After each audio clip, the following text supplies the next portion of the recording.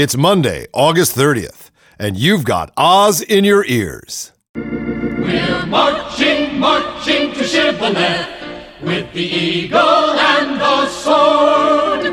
We're praising Zion till her death, until we meet our last reward, our Lord's reward. Zion, oh happy Zion, oh wrapped but not detailed. Lion, oh ferocious lion, his beard our mighty mane. Oh, we'll go marching, marching to Omaha with the buckram and the horn. You'll hear us boom our state. Ha-ha! As we cross the final ford. The flaming ford. Zion, almighty Zion, your bison now are dust. As your cornflakes rise against the rust-red skies, then our blood requires us must go. Marching, marching to Shibboleth with the eagle and the buckram and the cord. Sword praising Zion till her death. Aha! Until we eat our last reward. The flaming cord. Zion, O righteous Zion, there is no one to blame for the homespun pies 'neath the cracking skies shall release the bosom rain. Shall release, shall release, Shall release, shall release, shall release the final rain.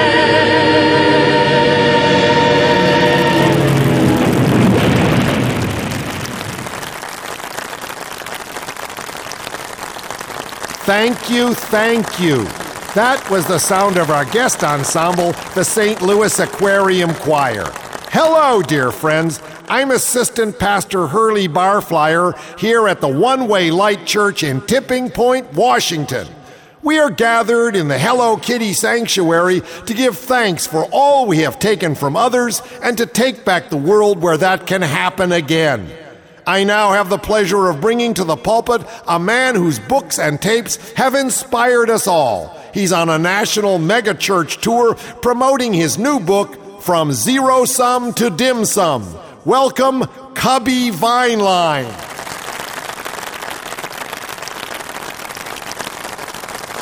Well, thank you, Hurley, and thanks for the gift of my beautiful birth certificate necklace here.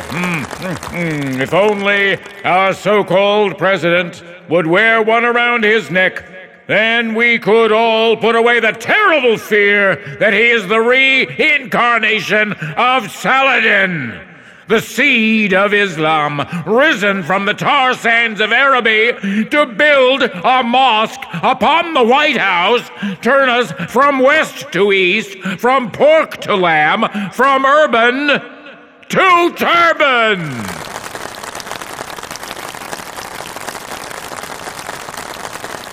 I look at my watch and ask myself, is it too late? I open the door on an empty future and wonder aloud, in this great struggle to regain our eternal prosperity and unquestioned dominance, need we fight alone? No! 1.3 billion pagans stand ready to join us in this glorious crusade. But, and this is the but we have to sit on and think this through, but we can't ask the hungry multitudes of the Middle Kingdom to sacrifice for us unless we are willing to sacrifice for them. We consume 25 times the resources they do, and while I think we definitely deserve it, we're going to have to cut back until together we own the world. See this bag. It's filled with egg rolls, sweet and sour pork, Mushu beef, and orange chicken. Takeout, taken from the very mouths that will join us in the mighty mission. I say to you, no more takeout. No more takeout until we've taken our muscle cars back from the muscle men. No more Chinese food until all the Chinese have food. Please join me now. No more Chinese food till all Chinese have food. No more Chinese food till all Chinese have food. No more Chinese food till all Chinese have food. No more Chinese food till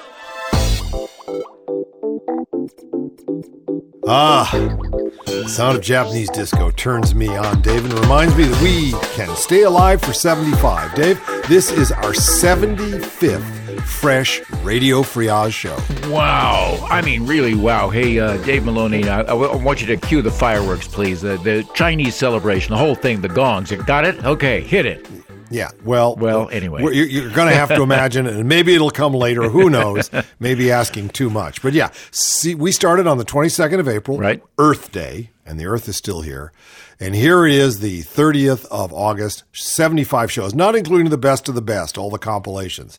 This am the fresh stuff, right? That's 75 hours. Yeah, it's a French 75. Now, there's a reference most people will shake their heads at. Let's see. It's a kind of a drink. Well, what did the drink come from? A kind of a cannon. Right, howitzer. The French 75 was the French howitzer during World War I, and then they served this cocktail at whoever's, and it was champagne with brandy in the hollow stem. It was a French 75. They just blow your head off or something like it. Department of Obscure Facts. Well, all of this wonderful history just slipping away. That's one of the things that happens when you get inundated with all of this meta language. And part of the responsibility, of course, is social networking. And while mentioning that, Twitter. We're all a Twitter with the fact that we've gone Twitter, man. Oz Network. That's www/, www.twitter.com/Oz Network.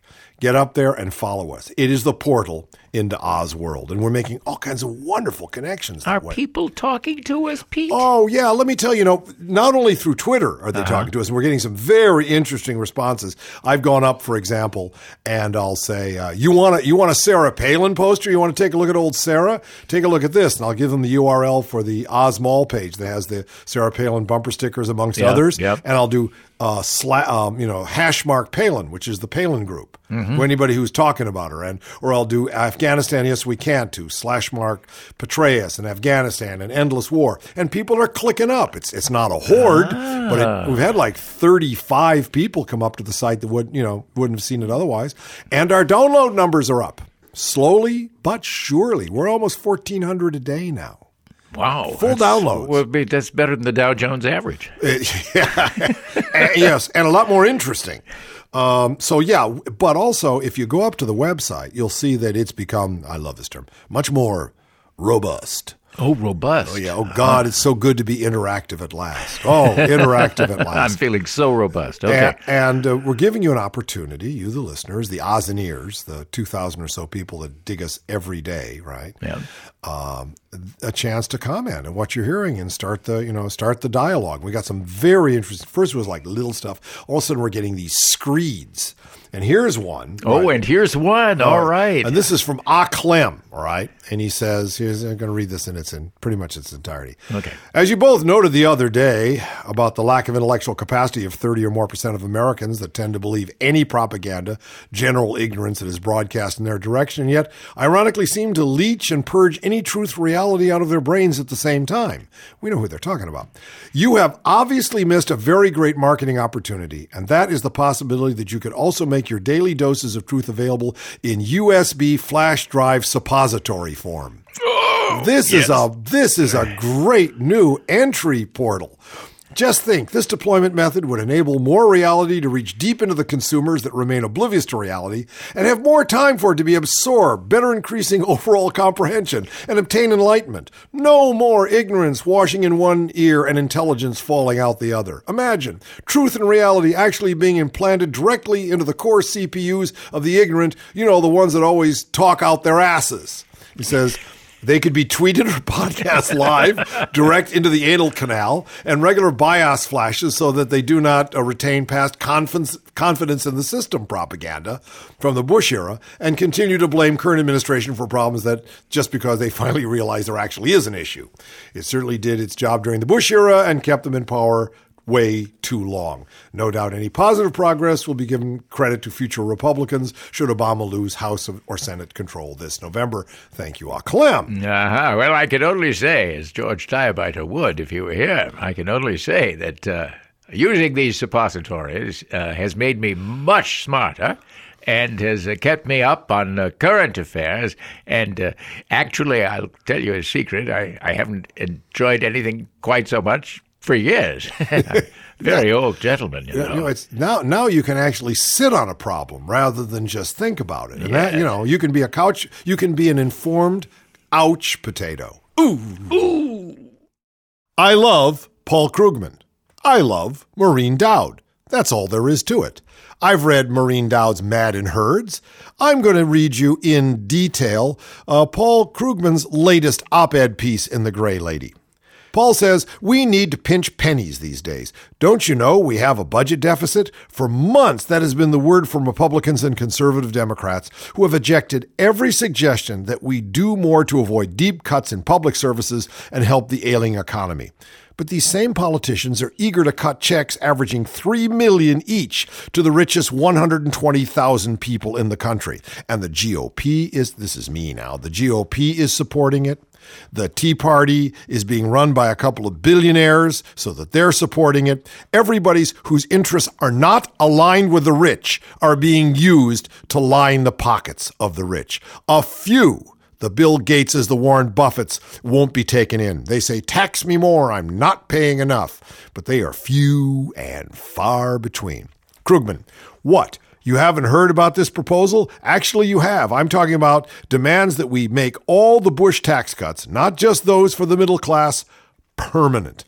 Some background. Back in 2001, when the first set of Bush tax cuts was rammed through Congress, the legislation was written with a peculiar provision, namely that the whole thing would expire with tax rates reverting to the 2000 levels on the last day of 2010, which is, by the way, rapidly on the way.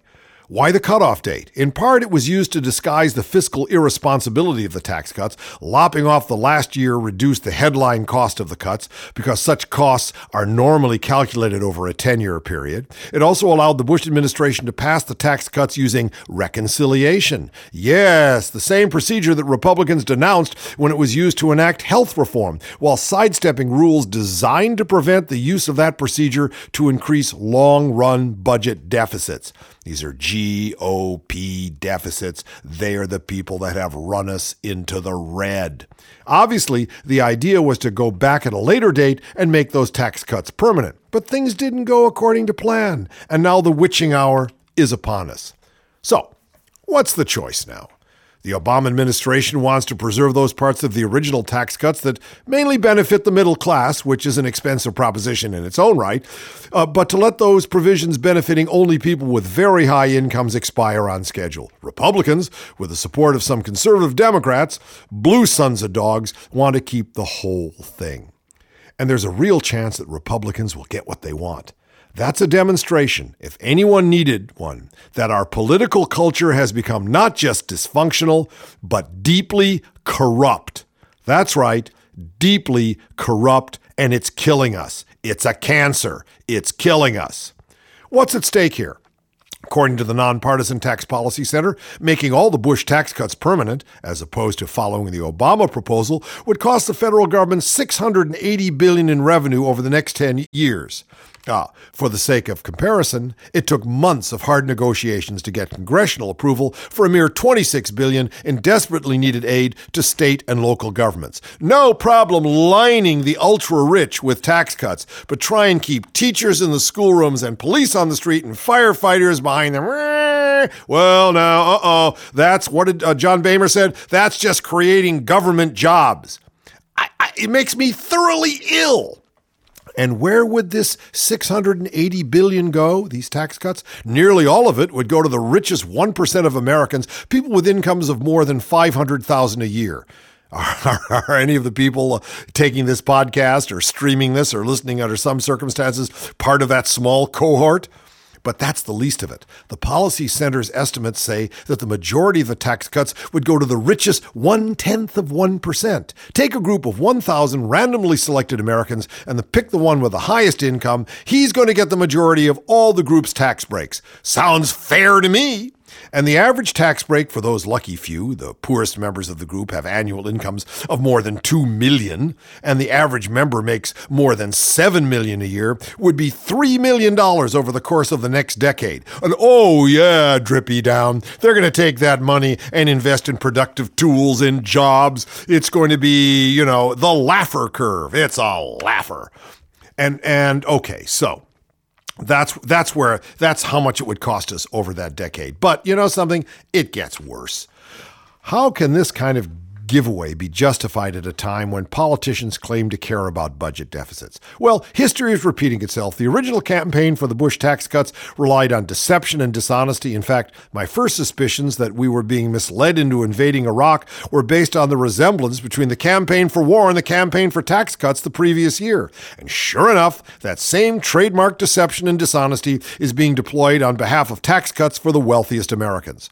So, for example, we're told that it's all about helping small business, but only a tiny fraction of small business owners would receive any tax break at all. And how many small business owners do you know who are making several $1 million a year? Or we're told that it's about helping the economy recover. But it's hard to think of a less cost-effective way to help the economy than giving money to people who already have plenty and aren't likely to spend a windfall. No, this has nothing to do with sound economic policy. Instead, as I said, it's about a dysfunctional and corrupt political culture in which Congress won't take action to revive the economy, pleads poverty when it comes to protecting the jobs of school teachers and firefighters, but declares cost no object when it comes to sparing the already wealthy even the slightest financial inconvenience. So far, the Obama administration is standing firm against this outrage. Let's hope that it prevails in its fight. Otherwise, it will be hard not to lose all faith in America's future. And I am beginning to lose that faith. I am Mr. Optimist, and I'm beginning to see all this poisonous misinformation taking hold. I'm beginning to see how stupidly the American people are responding. They have no sense of critical thinking. They are literally bloated with bad ads and bad food. Something has got to change. Hey, all of you Ozineers on Twitter. Retweeting has its rewards, and we are going to give you an opportunity to win some cool stuff simply by helping us spread the word about Radio Free Oz on Twitter. If you aren't following us yet, go up to www.twitter.com/OzNetwork and follow the show. See you on the inside. The administration is waving flags about taking troops out of Iraq and that things are stabilizing, and the man that made it happen, David Petraeus, is now going to take care of Afghanistan and Pakistan, and everything's going to be just hunky-dory. Well, according to the New York Times, insurgents unleashed a wave of coordinated attacks across Iraq last week in a demonstration of their ability to strike at will, offering their counterpoint to American aspirations of bringing the war in Iraq to a responsible end. In attacks in 13 towns and cities, from southernmost Basra to rest of Mosul in the north, insurgents deployed their full arsenal: hit-and-run shootings, roadside mines, and more than a dozen car bombs. The toll was in the dozens, but the symbolism underscored a theme of America's experience here. Its deadlines, including the August 31st date to end combat operations, have rarely reflected the tumultuous reality on the ground and have often been accompanied by a wave of insurgent attacks.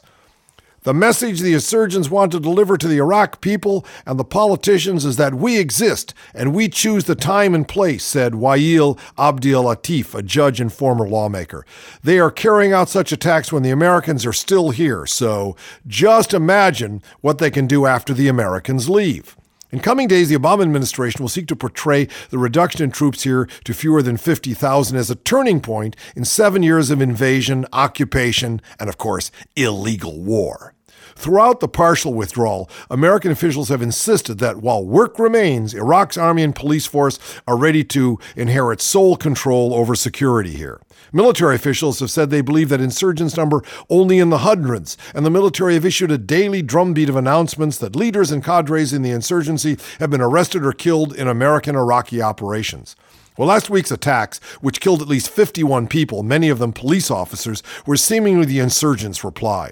Despite suggestions otherwise, the mostly Sunni insurgents proved their ability to undertake sophisticated attacks virtually anywhere in Iraq, capitalizing on the Shiite-led government's dysfunction and perceptions of American vulnerability. The countdown has begun to return Iraq to the embrace of Islam and its Sunnis with God's permission, said a statement on a prominent insurgent website last week. Oh, they need God's permission, as if they're sitting around waiting for some finger to come out of the clouds and say, yeah, get him and her and do this and that. Beginning with a car bombing of a police station in the northern Baghdad neighborhood of Kahira, the attacks seemed to sow chaos and confusion among the Iraqi police and soldiers who responded. Twice, police officers brawled with soldiers at the scene, where the blast sheared the top floors off 6 houses and bent streetlights like paper clips. In each confrontation, a shot was fired into the air before officers broke up the fight. The police kept angry residents away, but the residents in turn heckled them for their impotence in stopping a blast that cut like a scythe through the street. While dismembered bodies were pulled from the rubble, others remained entombed. You get millions of dinars in salaries and you won't let us help our families, one youth shouted. Another cried, you just take the money and don't care about us. An Iraqi investigator walked by. This is the state, he muttered. This is the government. Back from the shadows again, out where an engine's your friend, where the vegetables are green and you can pee into the stream. Yes, we're back from the shadows again. Howdy, everybody. I'm the Whispering Squad. And I'm the Lonesome Beat. And I'm Artie Choke, and we're just a joke. And don't be afraid, little people, 'cause we're just holy ground. Great. Yeah, but what about you, partner? What you doing today? Can't be much, Lonesome. Nobody's working. Nobody except us, and I'm getting tired of standing here with these geeks a gawking at me. Now you keep it sweet, Beat. Listen here, Leafhead, I'm gonna Now, pluck your boys. Fighting's out of style. Yeah. And fun's where the fair's at. In the future, that is. You can bet your roots, Toots. It's tons of fun. And technical stimulation. That's what I And need. there's lots more of me where I come from. In government-inflicted simulation. The future can't wait. No place to hide. So climb on aboard. We're going inside. We're going back to the shadows again. Out where an Indian's your friend. Going down. Where the vegetables are green and you can pee right into the stream, and that's important. We're back from the shadow again.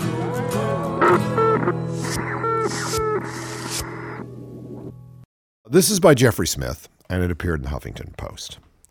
5 years ago, a 150-second TV broadcast changed our world. Everyone, everywhere, owes a debt of gratitude to the man whose life it turned upside down in his effort to protect ours. On August 10th, 1998, eminent scientist Dr. Arpad Pusztai dared to speak the truth. He had been an enthusiastic supporter of genetic engineering, working on cutting-edge safety research with genetically modified GM foods. But to his surprise, his experiments showed that GM foods were inherently dangerous. When he relayed his concerns during a short television interview in the UK, things got ugly. With support from the highest levels of government, biotech defenders quickly mobilized a coordinated attack campaign trying to distort and cover up the evidence. It worked for a while, But when an order of Parliament lifted Dr. Pustai's gag order, the revelations touched off a media firestorm that ultimately kicked GM foods out of European supermarkets and derailed the industry's timetable to quickly replace virtually all food with genetically engineered alternatives. By early 1996, genetically modified tomatoes had been sold in U.S. supermarkets for more than a year, and GM soy, corn, and cottonseed were about to be widely planted. But not a single peer-reviewed study on the safety of GM foods had been published, and there had not even been an agreed-upon protocol for answering the question, is this stuff safe? The UK government was about to change all that, and Hungarian-born chemist Dr. Arpad Pusztai was their man to do it. He beat out 27 competing scientists for a £1.6 million grant to develop a safety testing protocol. It was supposed to eventually be required for all GM. Pusztai's team was working with the vegetable equivalent of a James Bond car, complete with built-in weaponry. A potato was outfitted with an assassin gene from the snowdrop plant. The gene produced GNA lectin, a protein that kills insects. How did Dr. Pusztai feel about the fact that his prestigious Rowett Institute was preparing to release killer potatoes into supermarkets worldwide? Fine, actually. He knew that the GNA lectin was harmless, not to insects, mind you, but to us mammals. Dr. Pusztai was the world's leading expert on lectin proteins, and the GNA lectin was the one he knew most about. He had studied it for nearly 7 years. But when Dr. Pusztai fed the GM potato to rats using his new safety testing protocol, he got a shock. Nearly every system in the rats' bodies were adversely affected, several in just 10 days. Their brains, livers, and testicles were smaller, while their pancreases and intestines were enlarged. The liver was partially atrophied. Organs related to the immune system, including the thymus and the spleen, well, they were just completely out of control. Their white blood cells responded to an immune challenge more slowly, indicating immune system damage. In all cases, the GM potato created proliferative cell growth in the stomach and small and large intestines. The lining was significantly thicker than controls. Although no tumors were detected, such growth can be precancerous. Dr. Pusztai and his team knew that the GNA lectin had not caused the damage. Other rats had been fed natural potatoes spiked with the same amount of GNA insecticide and that the GM spud produced, and they did fine. The control group fed natural potatoes without added lectin also, and they were in good shape. And in previous experiments, Dr. Pusztai had fed rats an enormous quantity of lectin, about 700 times the amount produced in the GM potato, again, with no effect. The damage to the rats, it appears, came rather from the unintended side effects of the genetic engineering process. These effects, from gene insertion and cell cloning, may include massive collateral damage in a plant's DNA. With hundreds of thousands of mutations, important natural genes can be inadvertently turned off, permanently turned on, deleted, reversed, scrambled, moved, fragmented, or changed in their activity level. So, that's part one of the GM horror story.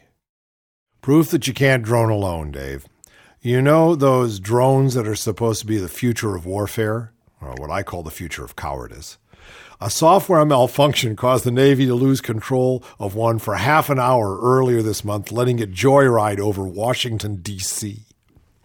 The charmingly named 31-foot-long MQ-8B Fire Scout vertical takeoff and landing unmanned aerial vehicle, there's a name, was flying at an altitude of 2,000 feet on August 2nd when the Navy completely lost control of the craft due to, they say, a software issue.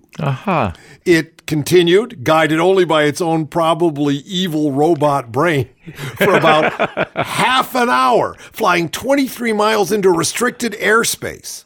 The Navy reestablished control when the drone was just 40 miles from the nation's capital.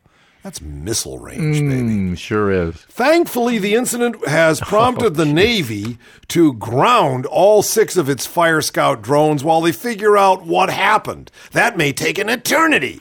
The Times says that the Navy did not describe the scene inside the ground control station as operators sought to reestablish communication with the drone, but it certainly was an oh shit moment.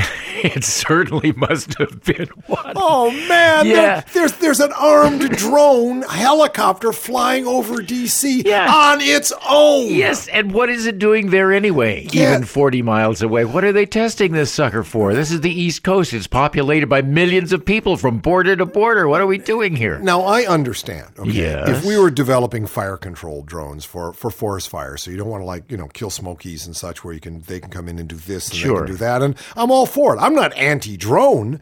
I'm just saying don't use drones in order to kill people at a distance, and don't let them fly, on their own evil-minded robot brain over DC. Well, I have nothing against helicopters either until they started, coming down over my house wherever I lived to see if I was growing any pot in my backyard. Get away from here. It was awful. Yeah, and Awful. I'm not any more happy to know that helicopter that's spying on me doesn't have anybody inside. That's even worse. It's in a even sense. worse and weirder and Yes. weirder. Well, somebody's got to undertake to get these things under control. Oh shit!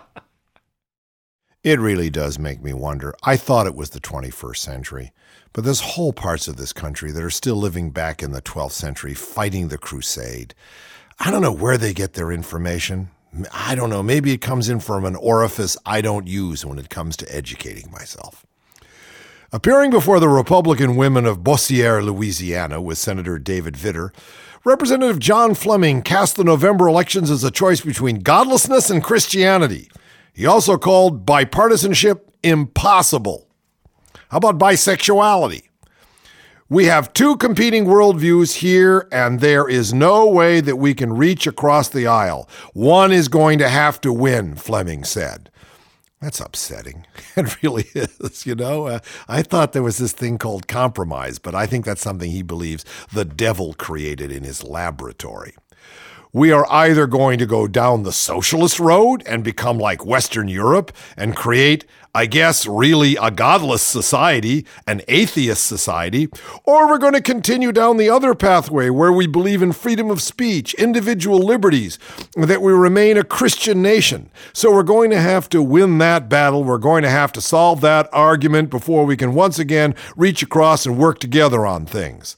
Oh, I see. So socialist Europe is atheist, and there's no freedom of speech, no individual liberties, and none of them can call themselves a Christian nation, although probably by percentage they have more Christians than we do. But hey, why let facts get in the way of a brain-assed ramble, huh?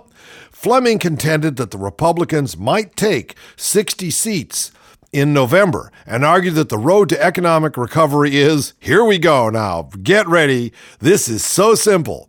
It's to rescind new banking regulations, make the Bush tax cuts permanent across the board.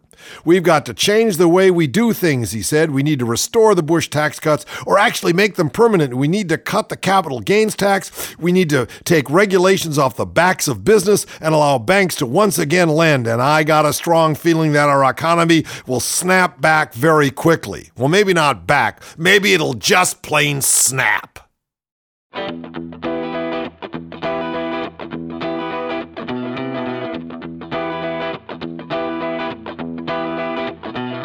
Government's your friend, you see. That's what I have to say, or they will bury me. Don't you try to criticize, and don't you ever try to talk about their lies. I don't know what you've been told, but last time I checked, we had the right to say the things we mean and disagree and not have to face the guillotine. But if it's your head in the basket, then you just picked the wrong side of the revolution.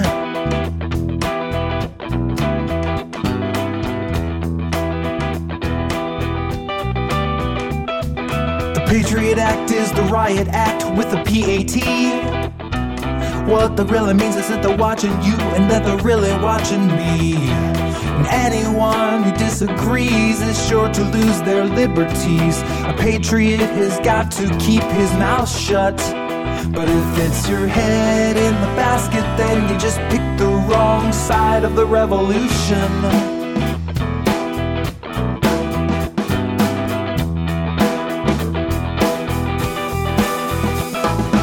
child king and his army wing, they are hell-bent on the conquest. Our enemies on bended knees, they're gonna see it our way soon. Because the freedom that they steal from us, they try to export overseas.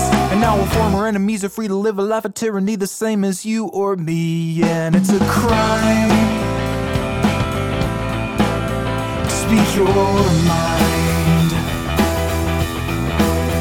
And it's a crime, whoa, whoa, don't say a word, 'cause if you heard, that blade is gonna fall.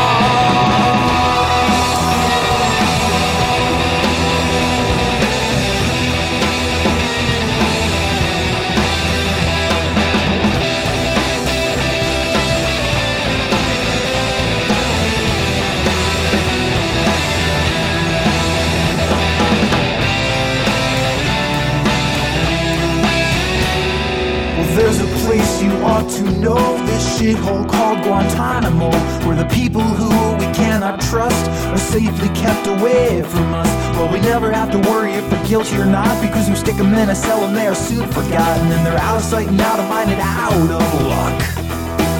But if it's your head in the basket, then you just picked the wrong side of the revolution.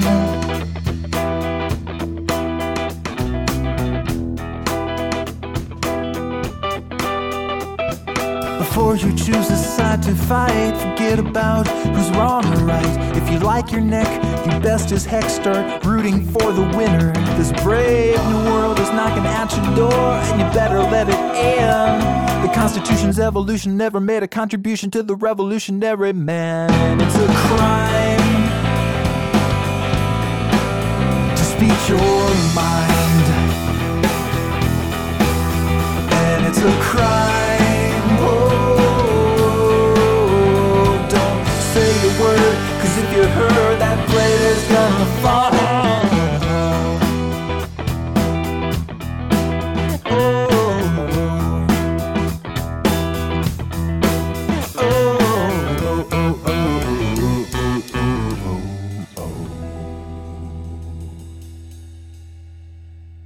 I'm on the Skype with Anna Hamilton, who is a songwriter living out in the northwest corner of Mendocino County in the Emerald Triangle.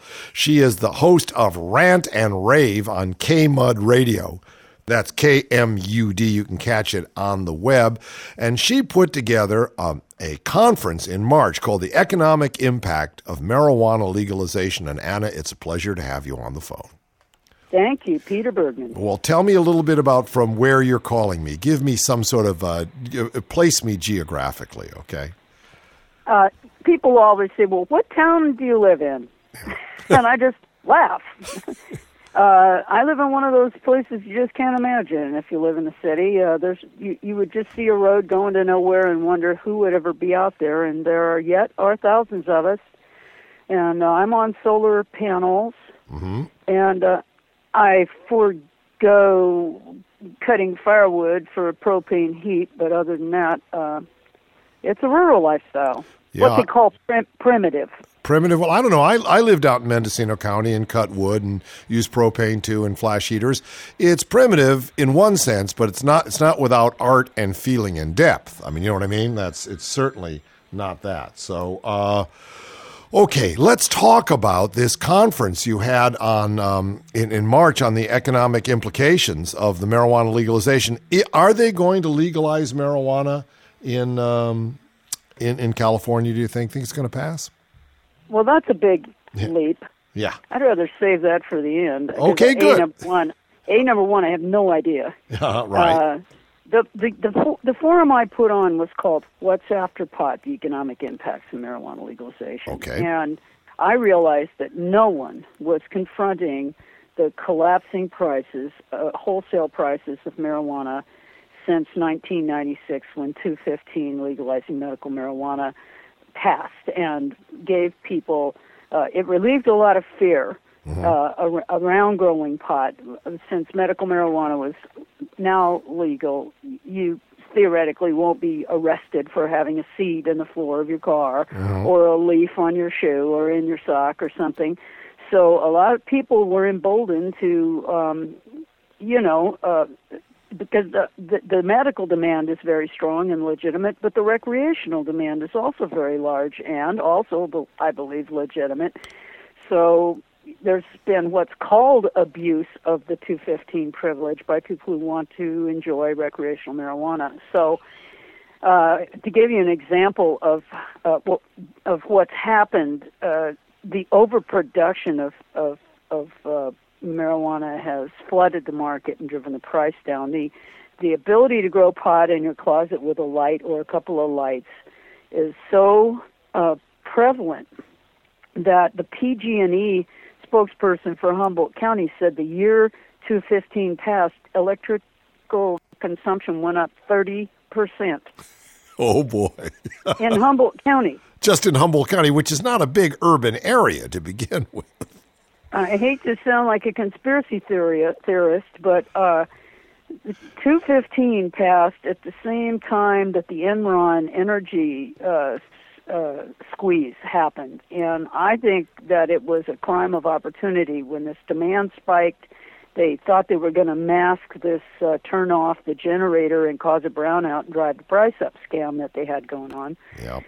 The energy implications for indoor marijuana growing are so huge, I think they go all the way back to that. But that being said, there's so much marijuana grown in Humboldt County. Some of my neighbors, we just sat around and calculated based on our experience in different neighborhoods around here, and estimate that every Californian would have to smoke 36 pounds a year to smoke all the pot that's grown in Humboldt alone. Well, let's start right now with that. That's our duty. Start right now.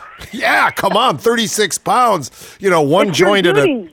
And the thing about them, go ahead, please. Be a patriotic American and start smoking. But the thing is, our economy's going to hell. But on the other hand, the quality of the marijuana and its potency has increased so remarkably that 36 pounds of what's being grown today is like a ton of what we used to try to grab out of those cellophane bags back in the 60s that came up from Mexico, at $5 a lid. You're right. Yeah, I mean, there was more soil than that which could soil you. So, okay, the price has gone down. People in the area, there's an economic impact. So what's after pot? What is the economic impact of the potential legalization as you see it? Well, I kind of answered my own question, what's after pot? Cannabis. Yeah. Cannabis is after pot. Uh-huh. The medical research and the use of cannabis and the tremendous value in the raw product for research purposes is enormous. It's a boon waiting for our universities and for our young people to go in and do. Yeah. That is what's after pot. Whether the initiative passes or not, I have no idea. Yeah. It's like asking yourself, what's eternity? What happened before the Big Bang? Well, you can come up with any answer you want. It's that deep, huh? You sure you haven't been smoking pot as you considered this conundrum? Not before 5 o'clock. Not, but you know what we say here? It's 5 o'clock somewhere on the internet. 4:20. 4:20, yeah, right. As the sun sets down behind the madrones. There you go. Yeah. Now, I understand that at this conference you had growers, you had people from local government. Was county government there also? Was the media there? Who attended the conference? How many people? And what was the general feeling there? Well, we're calling the first one the forum. Yeah. Okay. And that was my joke. Funny thing happened to me on the way to the forum. I'll bet it did. Yeah. Funny thing did happen. The AP Wire Service called and covered it and got international press. Within 12 hours, I was internationally famous. Wow. About time. Unintended consequences, ladies and gentlemen. I knew that if I brought the subject up, that the community was pregnant with the need to get this topic on the table. What I didn't realize is that the whole country and the rest of the world is looking at Humboldt. For example, in Europe, the countries that had, like Denmark, that had legal marijuana and then criminalized it again, have had a big influx of gangs and criminal activity, replacing what previously had been a mom-and-pop production. And there are surveys that have come out in the Netherlands that have said that mom and pop production is the least likely to have criminal influences in it. Right. And would be the preferred model for producing pot in the Netherlands. And so a funny thing did happen after the forum, is this tremendous media engorgement on the topic, and we have been buried in news people, TV people. I get to host a wonderful international correspondent from Le Monde, Paris, BBC, the German version of the BBC, and this was such a surprise to our community, because this community here has post-traumatic stress from the drug war. And at first it's just like every other marijuana topic. Oh, ha, ha, ha. Except the consequences give us statistics like the highest youth mortality rate in the state, the highest suicide rate in the nation. Wow. You know, it's really a drag. You have a high school with 300 kids and you have 2 deaths a year in it. Wow. The compounding traumatic grief is never dealt with, and we have a culture of silence. When I got here in '82, it was, hi, come on over to my place and see my plants and meet the babies and pet the dogs. And now you can't even get in the gate at most people's houses. We're so withdrawn. And just like a victim of spousal domestic violence, who's the least likely to leave the abuser, the people that have been a victim of the drug war are the least likely to lead the conversation about legalizing marijuana, not only because it may not appear to be in their interest to legalize marijuana, but because they are so conditioned and fearful. Yeah. And because I'm kind of a comic and I have a big mouth and my show's called Rant and Rave and I like to go over the top, and I wanted to do a mild form of shock jock talk radio in a very politically correct arena, I felt like I could open this topic. What I didn't expect was to become considered a mouthpiece. And so to get to the forum, I didn't try to organize the marijuana community for a meeting. Somebody said that would be like herding cats. I just cold called all of the people in the blue section of the government in the phone book that I thought had anything to do with economic development, social services, education, and fortunately, a supervisor here in Humboldt County is on the California County Associations of Governments, the empowered body to administrate statewide for county government issues. And he's the co-chair of the Marijuana Policy Committee. That's terrific. No, really, that's really getting the gov right there at the table, and that's very important. They can't claim ignorance if they have a rep there, getting firsthand experience. That's right. We had guys from the supervisor, we had people from REDEC, Redwood Regional Economic Development Commission, we had people from the Harbor Commission, we had people from the junior college, from the university, K-12 county education, Seroptimus, Rotary, Kiwanis, a good showing of the young adults who have started businesses in value-added products and services related to providing the supplies for agricultural production up here, and that's a multi-million-dollar business here. Anna, I'm going to stop this section right now because we're going to do this in 2 parts. So we're going to come back. Okay, we're going to come back, and what I'd like to do is continue with a further elucidation of what went down at this first marijuana forum.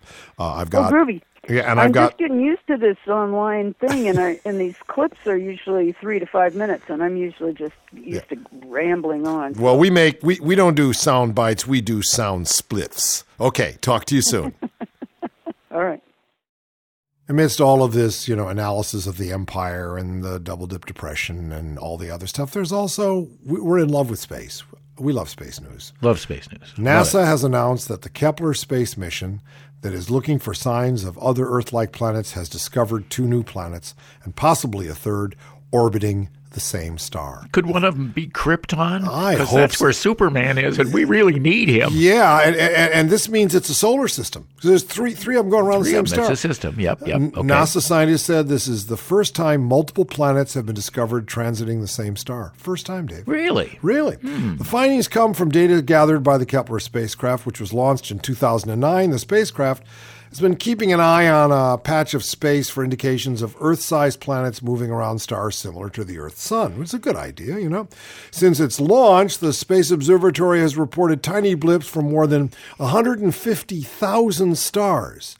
But these are the first 2 or 3 that are part of what appears to be a real solar system. Wow, that is some drone they got out there. Yeah, that a big drone. That a healthy drone. Yeah. That's a drone that isn't running off some evil robot brain. Just hanging out there looking at stars. Yes, waiting those to are the find some drones planets. we Whoa. I want to pay for those drones, right? I love those pictures from outer space so much that came in back in the 70s when the first flights went out. You saw the surfaces of these planets. Imagine what's going to happen next. What's going to happen next? I really don't know. Did NASA say what was going to happen? No, next? they're silent right now. They're not making. But we're tuned in and waiting. I'm waiting. Are you calling out there, E.T.?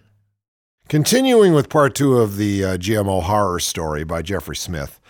And this is about Dr. Arpad Pusztai, who was a big researcher in genetically modified foods and then discovered that they weren't doing anybody any good at all.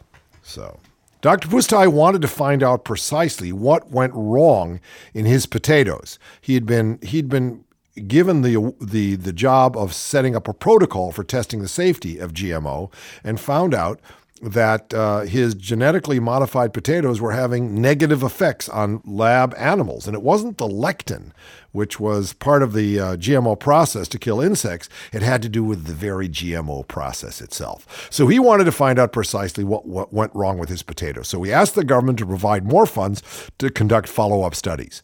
But Prime Minister Tony Blair, his ministers, and his entire political party were all unapologetic biotech cheerleaders trying desperately to promote them to a skeptical public.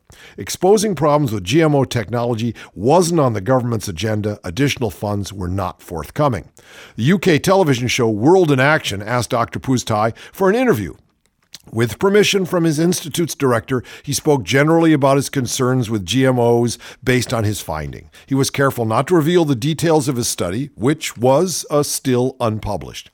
His 152nd interview was aired on August 10, 1998. The European press went wild, and Dr. Pusztai was propelled to the status of hero at the Rowlett Institute. This is where he worked.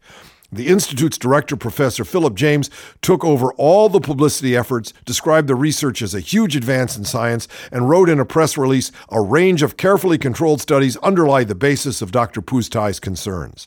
On the afternoon of August 11th, the next day, 2 phone calls were allegedly placed from the UK Prime Minister's office, forwarded through the Institute's receptionist to Professor James. Dr. Pusztai's hero status was revoked. The next morning, the director suspended Dr. Pusztai after 35 years of service. He was silenced with threats of a lawsuit, and his 20-member research team was disbanded. The government never implemented their GMO safety testing protocol. The Institute released numerous statements, some contradicting each other, others misrepresenting the research, but all designed to discredit Dr. Pusztai and the implications of his findings. 7 months and 1 heart attack later, Dr. Pusztai's gag order was lifted when the Parliament invited him to testify. As the true details of the study began to emerge, the media responded. About 750 articles on GMOs were pumped out within the month. Biotech advocates swung into action. According to a leaked document obtained by The Independent on Sunday, 3 government ministers prepared an astonishingly detailed strategy for spinning and mobilizing support for GM foods. Quote, one of the minister's main concerns, said the report, was to rubbish research by Dr. Arpad Pusztai. The minister's campaign relied on the participation of certain scientists, including those in the Royal Society, who could voice uncompromising support for GMOs. According to the newspaper, many of these scientists, while promoted as independent, had received compensation directly or indirect from the biotech companies. The independent admonished the government's actions as a cynical public relations exercise. But the spin campaign was too little, too late. By the end of April 1999, just 10 weeks after Dr. Pustai's gag order was lifted, the public's distrust of GMOs reached a tipping point. Use of GM ingredients had become a marketing liability. Within a single week, nearly every major food company committed to stop using GMOs in Europe. With his data finally returned to him, Dr. Pustai and a colleague submitted their paper to the renowned scientific journal The Lancet. Its editor, Richard Horton, told The Guardian, there was intense pressure on The Lancet from all quarters, including the Royal Society, to suppress publication. The paper passed the peer review and was set to appear on October 15, 1999. On October 13th, Horton received a call from a senior member of the Royal Society. According to The Guardian, Horton said the phone call began in a very aggressive manner. He said he was called immoral and accused of publishing Dr. Pustai's paper, which he knew to be untrue. Towards the end of the call, Dr. Horton said the caller told him that if he published the Pustai paper, it would have implications for his personal position as editor. Although Horton declined to name the caller, The Guardian identified him as Peter Lachman, the former vice president and biological secretary of the Royal Society and president of the Academy of Medical Scientists. Lachman has been one of the co-signers on the Royal Society's open letter attacking Pustai. He also had extensive financial ties to the biotech industry. In spite of his threats, The Lancet went forward into publication. In the years since the controversy, Dr. Pustai has given more than 200 lectures around the world on GMOs. He has been commissioned by the German government, academic publications, and others to do comprehensive analysis of GMO safety studies. In 2005, he received the Whistleblower Award from the Federation of German Scientists, and in 2009, he and his wife, Dr. Susan Bardoz, also an expert on GMO safety and formerly of the Rowlett Institute, were presented with the Stuttgart Peace Prize for their tireless advocacy for independent risk research, as well as their courage, scientific integrity, and their undaunted insistence on the public's right to know the truth. Well, what a wonderful story, except for the fact that GMO foods exist in the American supermarkets. They're not allowed in Europe, but they're allowed here. It makes you wonder, why don't we wake up and pay attention? Why don't we ask more of the people who put the food on our table? Well, so comes to the end the 75th Radio Free Oz show. For those of you who've heard all 75 or something very much like it, go up onto the Radio Free Oz website, go to today's show, into the comments section. Tell us what you think. Tell us what it's been like experiencing that much Oz. We'd really love to hear from you. And as usual, as you know, has been our way, we end the show with a touch of tang. Oh, yes. Yes, Well, David, have you got some tangulation for us? I got a little tangulation here because it's a new month That's right. borning here. Yes, it is. And Lee Ho. Oh, by the way, Lee, talking yes. about new months, I just want to say is that for the rest of the week, you'll be hearing the best of August, July, June, and May. You can dig the whole thing. All week, just put your feet up somewhere and listen to what we've been going through for the last 5 months. With you, indeed. This is Lee Ho. His 7th moon poem for September. Cold stars glitter around the Milky Way. Dewdrops gather on a plate. Last flowers open at the tips of twigs. Orchids fade in the empty, grieving gardens. The night sky is paved with clouds like jade. Lotus leaves in the water are like green coins. On her bamboo mat, she feels the chill through her thin skirt as the wind beats up at dawn and the dipper curves down the sky. Ooh, let's curve down with a dipper. Say thank you for that, Radio Free Oz. I'm your host, Peter Bergman, and here's my co-host across from me, David Osmond. Yo. Got through another month, 75 shows. Catch you at 80.